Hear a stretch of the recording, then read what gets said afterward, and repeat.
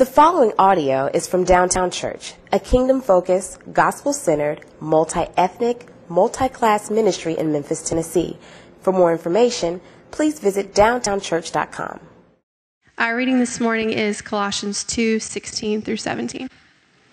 Therefore, let no one pass judgment on you in questions of food or drink, or with regard to a festival or a new moon or a Sabbath. These are a shadow of the things to come, but the substance belongs to Christ. These are the words of the Lord. Well, there we go. It is good to be in this place this morning. And one thing I'll add is if you are visiting with us, please fill out the bottom portion of your bulletin.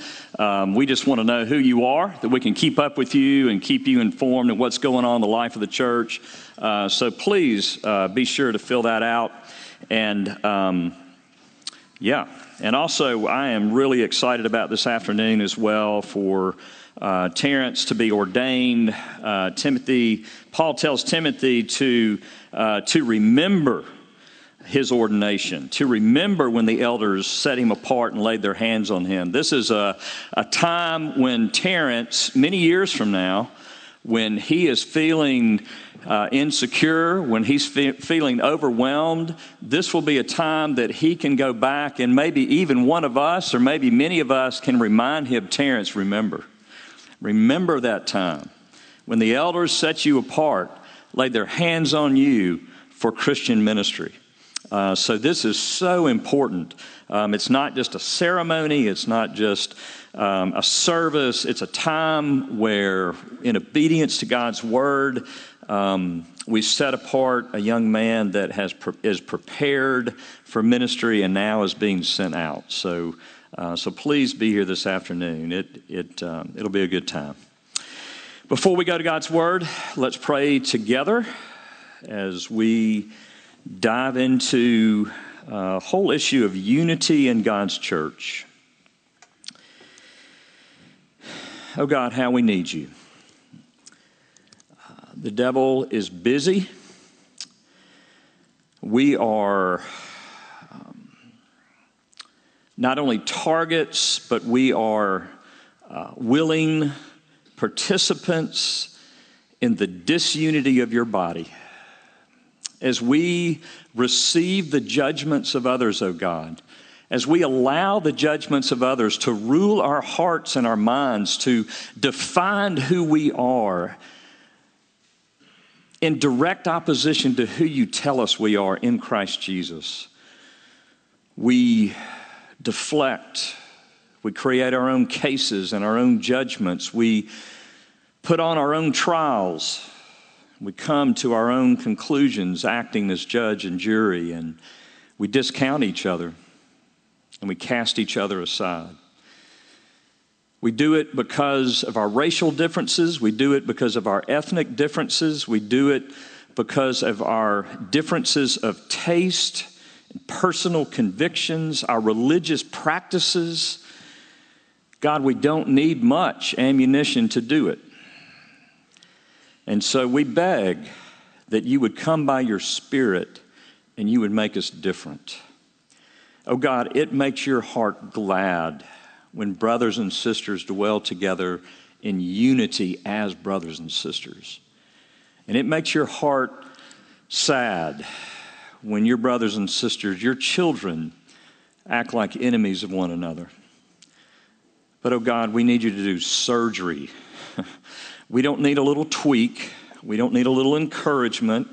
We don't need a little rebuke. We need the power of your Spirit working through your word to get deep in our hearts to change the operational principles that are there, alive and active. So God, that's how much I need you this morning. That's how much we need you. Operate. May we go beyond virtual Christianity. Do a mighty work. We pray in Jesus' name. Amen.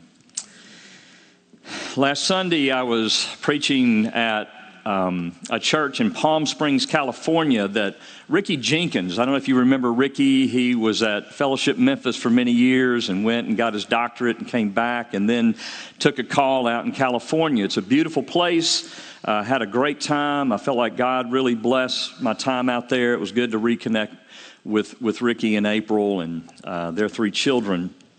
But on the ride back, on the flight back from Palm Springs to Dallas, as I was getting on the airplane, I noticed this woman kind of hurrying in front of me to get in line and to get her seat. And I noted that she had a long skirt and long hair and had a backpack on with a yoga mat. And I just kind of noted it. And, a lot of people on a plane, we're all filing in. We get there. Well, this is the woman that I would sit by on the airplane. And as I sit down, I make a little small talk. She's not, I find out, from Palm Springs. She's visiting her daughter. She's from Florida. And that was about the end of our conversation, but that was not the end of our relationship. Because I secretly, in a very stealth manner, was studying her the whole ride. And I was making judgments, about what I thought her judgments were on me. And she pulled out first what looked like a yoga manual, and she pulled out her little satchel of, I don't know how many, 355 different color markers, and started marking her manual with all the, this elaborate deal. And I'm kind of looking at her thinking, she's a little OCD, all right. And then she pulls out her day timer. She finished her lesson, wrote down takeaway notes, and then pulled out her day timer. And I know y'all are thinking, I hope I never have to sit on an airplane with Richard. But and she pulls out her day timer, and she gets everything, lined out, I guess, for the next week or month or whatever. And again, using all these different color pens. And then she pulls out her book called The Happiness Effect. And she's reading that book on how to be happy, and I'm making all these judgments. And as I'm doing this, as I'm thinking, man, okay, obviously she's a health nut. In my day, kind of granola is a word not used to judge, but describe someone like this. And she's into the earth. She's into, organic. She's into order, obviously. And, well, as I'm thinking all this while working on my sermon, I noticed that the stewardess is coming up the aisle. And, I'm kind of getting ready. All right, I got to make a choice. What do I want? Well, what I want is a Diet Coke. But the first thing that comes to my mind is, what is she going to think of me if I order a Diet Coke? Because I'm sure some health manual says it has high-octane, unleaded, or leaded fuel in the Diet Coke, and it's going to kill me, and I'm just like the worst human being on the planet. So I give in to that judgment that she's probably not even given me, but I'm assuming she's given me, and I order water, thinking she is going to be so... Thinking, of course, she's going to order water, but she doesn't order anything. And my mind goes from, she's going to think me so righteous, to, I bet she doesn't drink water poured out of plastic, bottles, because that plastic bottle, and now, unbelievable. And Paul's words are so appropriate. Let no one pass judgment on you. Let no one don't receive the judgment of other people. Or don't receive the judgment that you assume other people are placing on you. You see, we all do it. No matter what your Enneagram number, no matter what your Myers-Briggs or your DISC score, we all are assuming that we are being judged. We're assuming how other people are receiving us, and it is controlling us, and indeed, we are judging each other. That's what's happening in the church in Colossae. There are judgments being placed. There are rules being set up, cultural, religious rules being set up, which we'll get into, and it is killing the church. And so what we need to see this morning is that what Paul is really getting at in these two verses is the whole reality that judgment is a serial killer of unity inside the church. Both giving judgment and receiving and owning that judgment and being ruled by that judgment. It's a serial killer, especially in a multi-ethnic church, which Colossae is. And so the first thing that we need to see as we begin to unpack this is that unity must be the priority. We must see that unity is the priority of the gospel and must be our priority too. Unity in the body has to be a priority if we're going to get serious about judging one another and receiving judgments. Paul is writing from prison, and he's agonizing not because he is in prison, but because there's a heresy being taught in the church and being practiced in the church that is pitting Jew against Gentile and Gentile against Jew. He is agonizing over the reality that the community of God's people, the community that should be the taste of heaven, is really a community giving the world a taste of maybe hell. They're no different. They're judging one another. There's self-righteousness. There's arrogance, just stamped with maybe the words of God. But unity is the whole thrust of the Bible. It's the whole thrust of what God is doing. It was disunity that occurred in the garden. Adam now against Eve. Eve now against Adam. Cain against Abel. Abel against Cain. And it goes on and on and on and on. And then you have Babel. But we see throughout the scriptures that God is uniting a people through the gospel. He tells Abraham, look at the stars. I'm going to bless all the nations through you. And we see at Pentecost when he pours out the Holy Spirit, what happens? There aren't a bazillion different churches. There's one church representing all peoples and languages, all differences. The wall has come down and they are loving one another. And that's a sign of the Spirit of Christ among his people. The healing of the world, a new community, a radical new community that stands as an aroma of the gospel for the world, an aroma, an apologetic of Jesus to the world.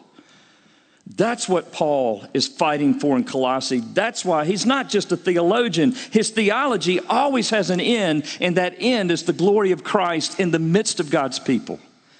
It's never just theology and truth for truth and theology's sake. It is truth and theology for the sake of the peace and purity of God's people and his church and the glory of Christ. But what we have to do is we have to unpack this and understand that that is what God is after. And even a hint of unity, even fake and false unity sometimes is powerful because it really does image God. I was taken back by this recently when Ellen DeGeneres accepted the invitation of George W. Bush to sit in a skybox at a Dallas Cowboys game with her wife, Portia. And she was judged by her community. And this is her statement. Here's the thing. I'm friends with George Bush. In fact, I'm friends with a lot of people who don't share the same beliefs that I have. We're all different, and I think that we've forgotten that that's okay that we're all different. But just because I don't agree with someone on everything doesn't mean that I'm not going to be friends with them. That had a ripple effect throughout this country. Why? Because it is expected that you judge those who judge you. And yet she is giving a taste of the unifying gospel of Jesus to the world. And I contrast that with the words of a well-known preacher in our day, John MacArthur, who was at a Christian conference, and he was asked about his sister, Beth Moore, who was a Bible teacher. And because he disagrees that she should be teaching or preaching the Bible, he began this diatribe against her, degrading her publicly to the cheers and the laughter of a crowd. And I thought about those two contrasts. I said, isn't it crazy that Ellen DeGeneres is giving more of an aroma of the gospel than John MacArthur? But why? Because John MacArthur is using the Word of God and the law of God improperly. And Ellen DeGeneres is using that law more properly. And what came to me were the words of Romans 2:14, where Paul says this, "For when the Gentiles, who don't even have the law, by nature do what the law requires, they are a law to themselves, even though they do not even have the law." You see, truth is truth, and sin is sin, and evil is evil. That's what he's saying. You see, Ellen DeGeneres prioritizes peace and love. Now, is it biblical love? Well, in this case, it's pretty close. And we'll get to a little bit more, but I think it'll make sense as we move through. But how in the world did she walk into that skybox at the AT&T Stadium in Dallas, Texas? The only way she could do that was by operating from the principle that she was not going to be judged. She was not going, by the principle that even though I know I'm going to be judged, I'm not going to be ruled by the judgments of others. And that's what Paul is saying. He doesn't say don't judge. He says don't receive the judgment that others are placing on you. The Jews were placing judgments on the Gentiles because they didn't observe the Jewish traditional holidays, the religious holidays, and they ate pork when it was outlawed, in the Old Testament, even though God clearly made it legal. They were eating things that the Jews just could not get in their heads were legal and good to eat. And if you ate that, therefore, you must be more of a sinner. You must be an outcast. You must not really be in. And that's what was going on in Colossae. But what Paul is saying is brilliant. Namely, it's not merely those that judge us that are to blame for disunity and broken relationships, but we, the ones being judged, have the power to not allow another's judgment to control us. It's not just the troublemakers, it's those of us, and we're all troublemakers at one point or another, but it's those of us who may see ourselves as victims. We can't just say, well, look at them, it's their fault. We can't do that. That's what Paul is saying. Don't let it control you. That's what Paul's saying. Gentiles, you can't say, well, just look at those Jews. They made me sin. No one makes you sin. You give in to it. You allow their judgment to become your operating principle. And Paul is saying, stop it. Gentiles, you are not helpless in this. No one makes you hate. No one makes you insecure. No one forces you to conform. You can say no. And this is critical because what Paul is doing subtly is he's showing the Gentiles not to give in to the Jewish converts' judgment, not merely for their own personal freedom, but for the freedom of the Jews. You see, when I was on that airplane, I could not have any kind of relationship with this woman. I mean, maybe the only way that we can have a relationship, assuming all of my judgments were true, which I'm sure they were not, and all of my conclusions were true, and I'm sure that they were not. You see, I can't be myself when I'm living under the expectations of her perceived judgment of me. I'm trying to fit in. Oh, I'll take water, not Diet Coke.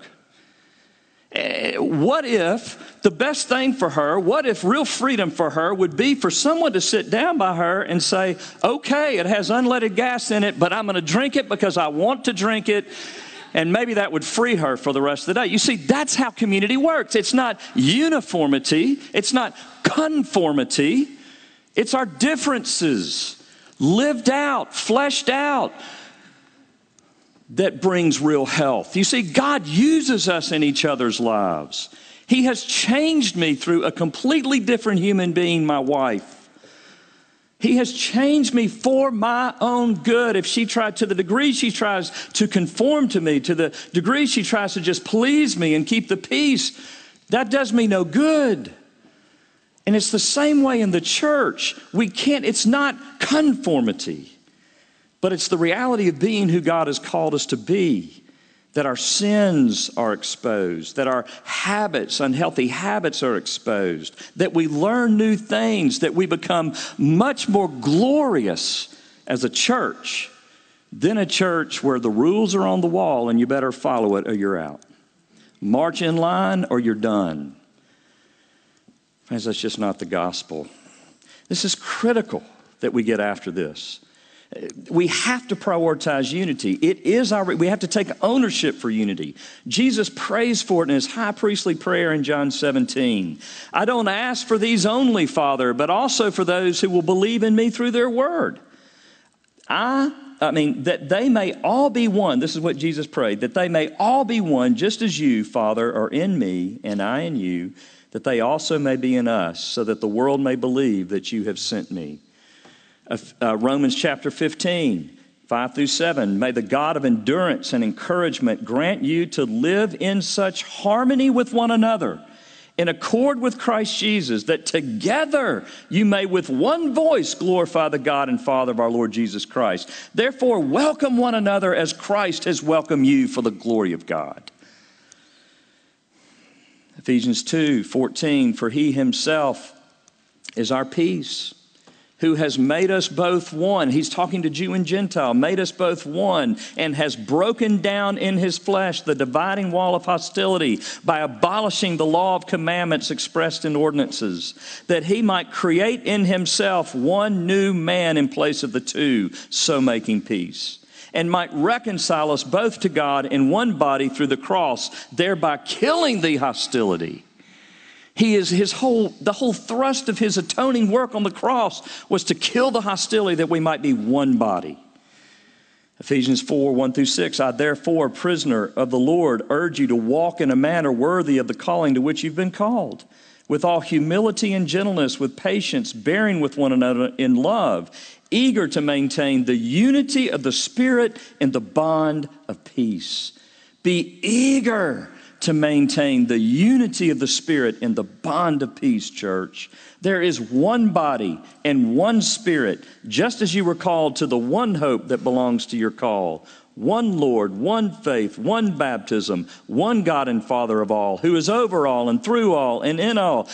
Can he say it any more clearly? I love Paul. He's just not embarrassed to just keep saying the same thing. Unity, unity, unity, unity, unity, unity. We're to be one. Unity, a community of love, is what we were made for. It's the life of heaven. It's the life of the kingdom. And it's to be the life of the church. You see, what God wants to do in the world is show off the sexy legs of his bride. I did not plan to say that. Maybe I didn't get enough sleep this week. I've always wanted to say that.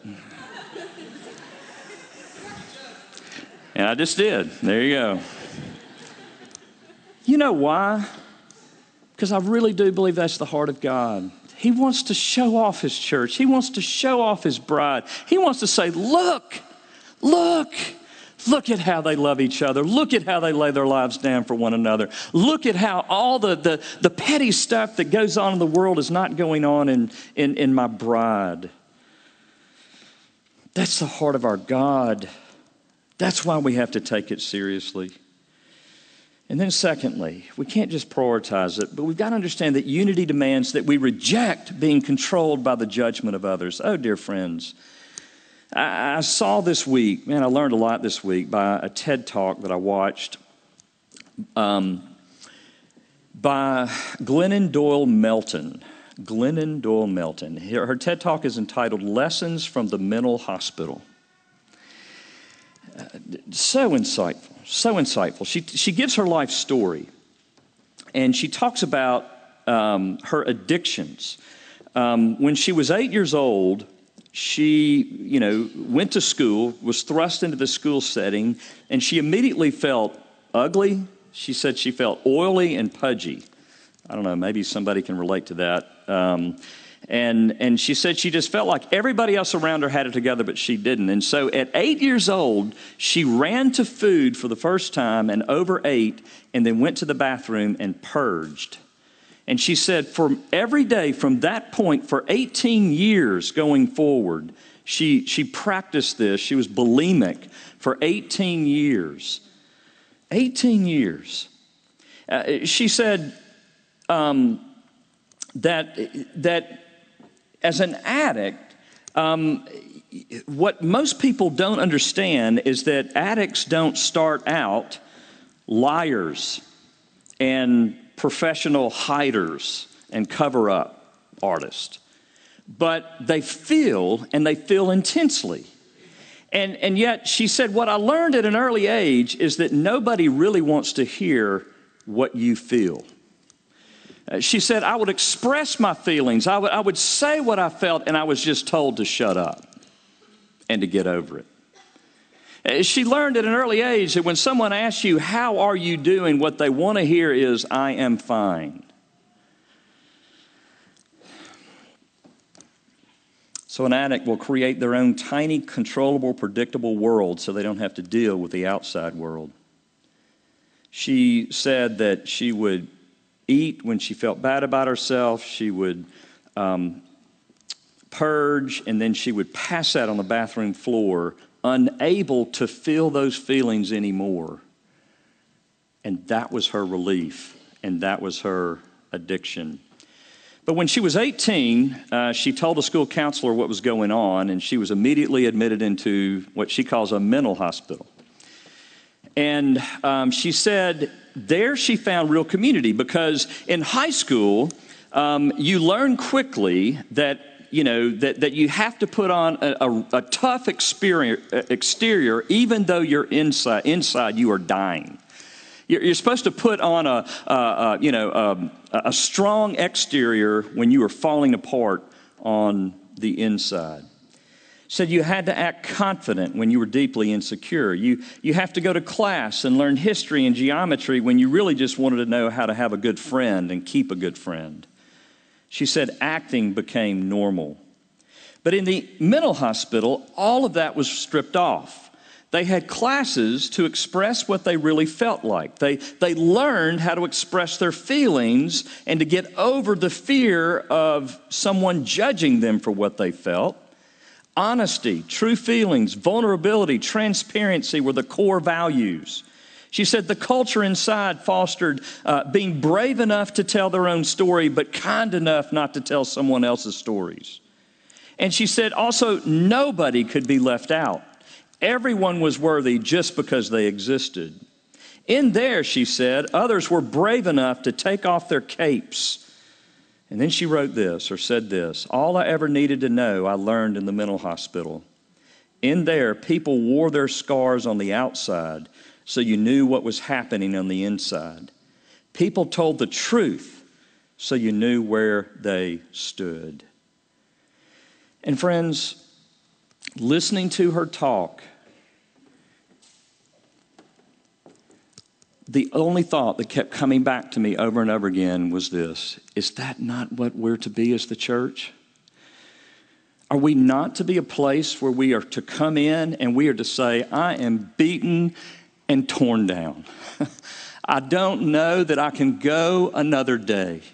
I fear that I'm going to lose my job, or I did lose my job. I fear I'm going to lose my marriage, or I did lose my marriage. I fear my parents are not going to make it. And is this not the place that we can do that? And we all say, united, no, it's not, because we've tried and we've been told to put it in the closet.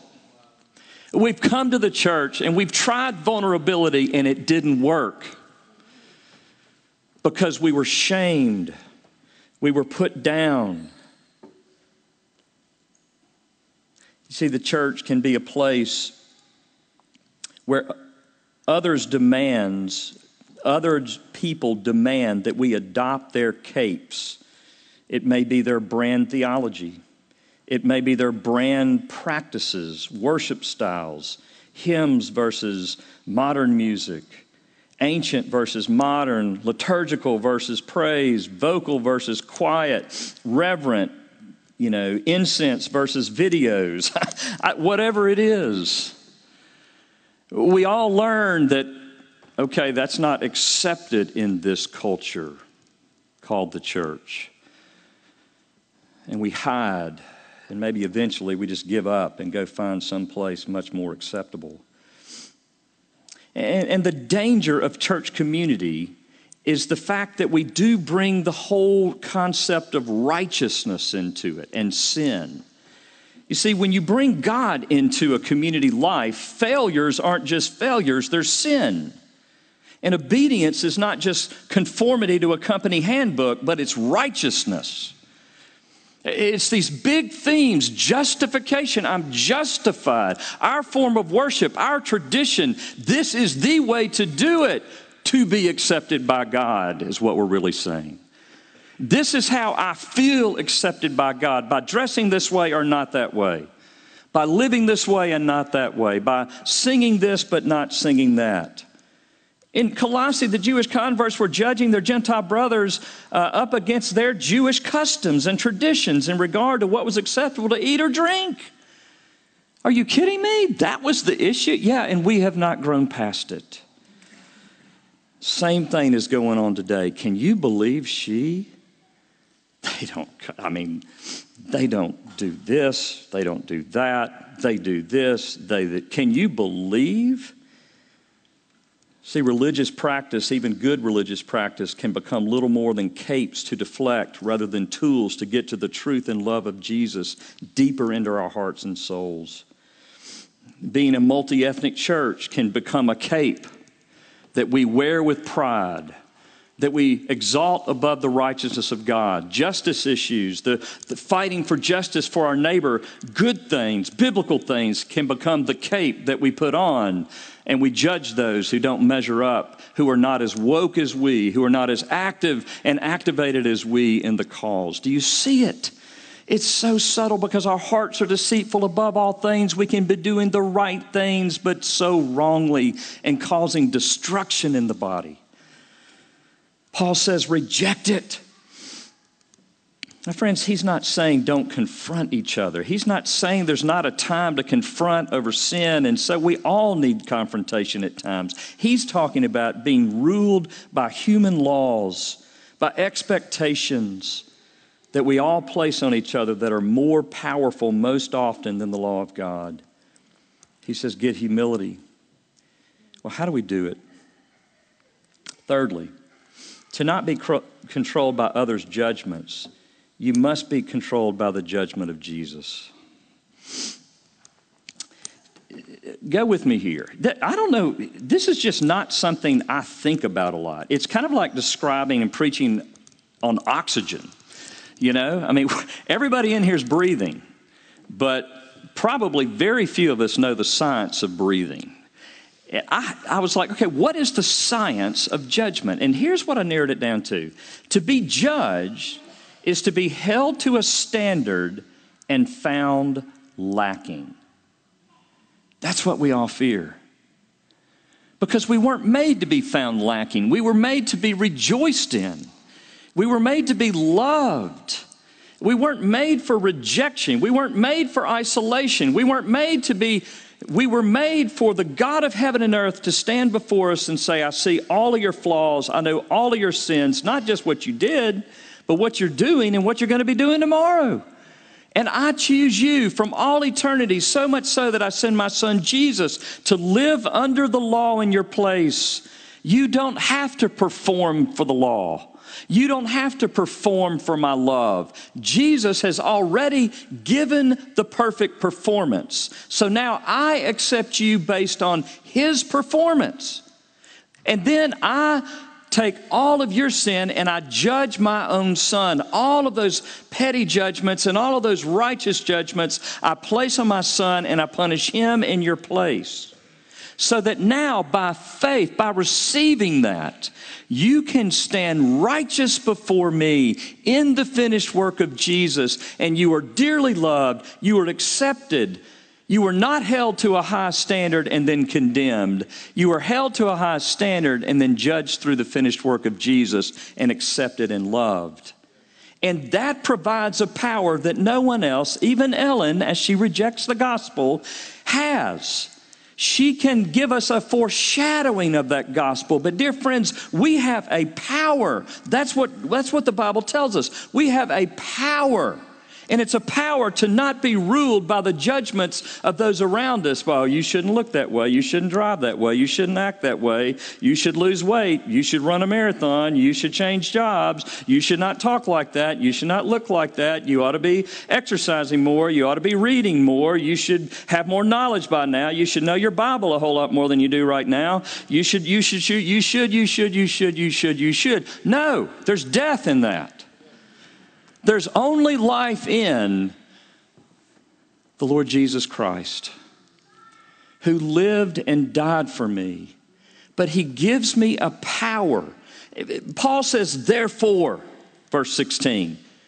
Therefore, well, what came before this? Listen to the words that came before this. You Gentile believers who are accepting the judgment of the Jews, you've been buried with Christ in baptism, in which you were also raised with him through faith in the powerful working of God, who raised him from the dead. And you who were dead in your trespasses and in the uncircumcision of your flesh, God made alive together with him, having forgiven us all our trespasses by canceling the record of debt that stood against us with its legal demands. Thus, this he set aside, nailing it to the cross. He disarmed the rulers and authorities and put them to open shame by triumphing over them in him. There is no judgment that should control you, but the judgment that has already taken place in Christ Jesus, because you were wrapped up in him. Just as he died, you died. Just as he was raised from the dead, you are raised from the dead. So shake off that guilt, shake off that shame, and shake off the judgment of your neighbor. Don't be ruled by it.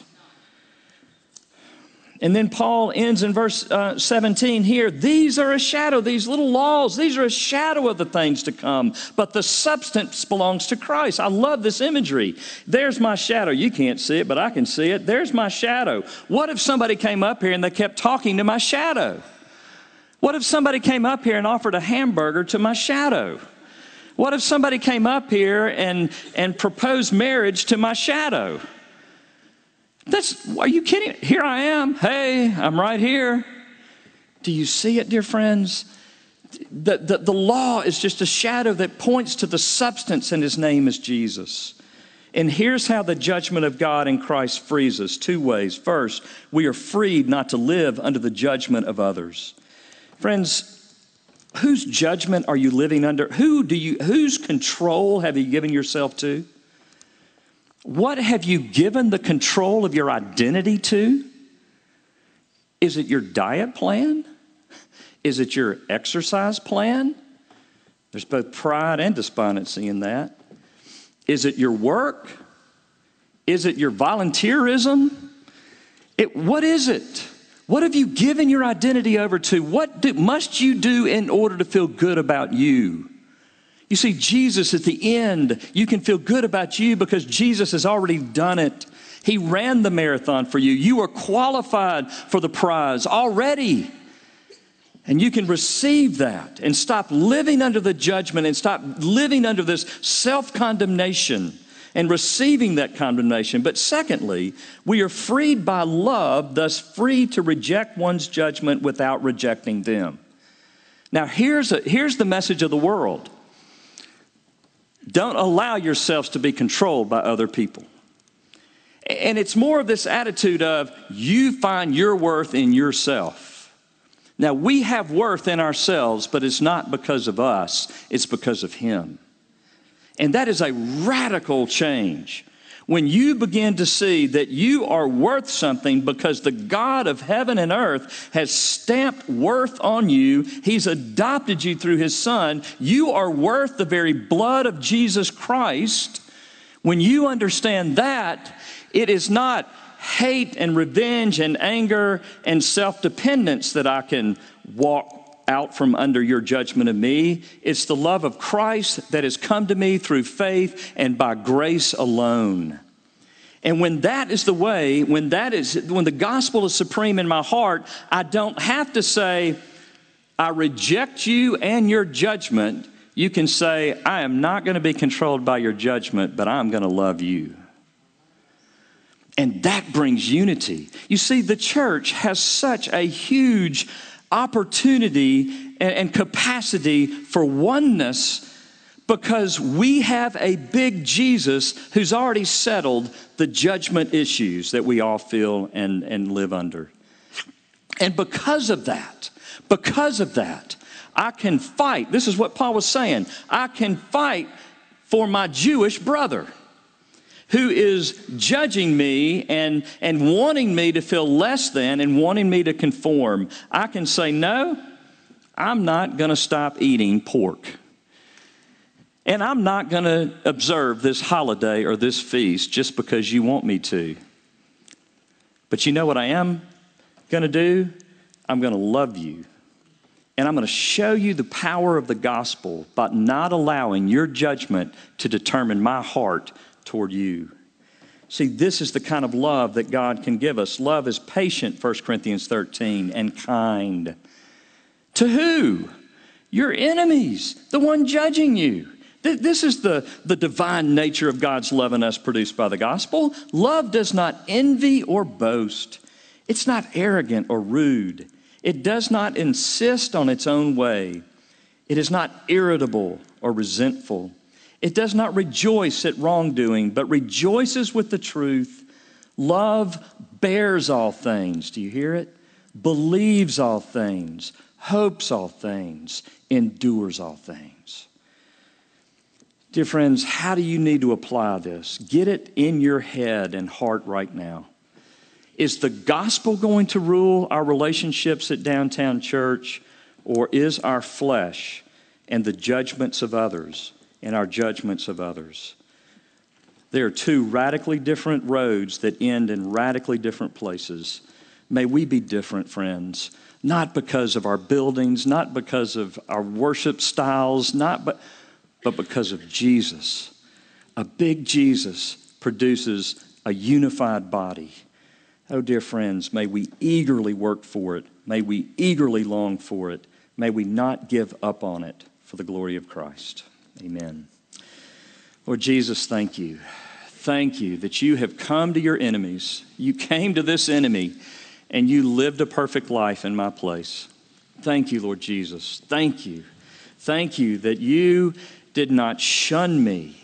Thank you that you did not live under my judgments of you before I became yours. Thank you that you denied my judgment that you might give me your heart and yourself. Lord Jesus, I pray that we would receive the forgiveness and love that you have for us, that we might pour it out on one another. Oh God, would you heal our relationships? Would you break in and do a mighty work at Downtown Church? Oh, Father, we need you, and we pray that it would become infectious. The unified body would become infectious and an open invitation to others to come and to taste of this Jesus and to understand and to taste his sweetness and his love and his forgiveness and his mercy. A love and forgiveness and mercy that we extend to one another. God, make it so. Write our story in that direction. We pray in Jesus' name. Amen.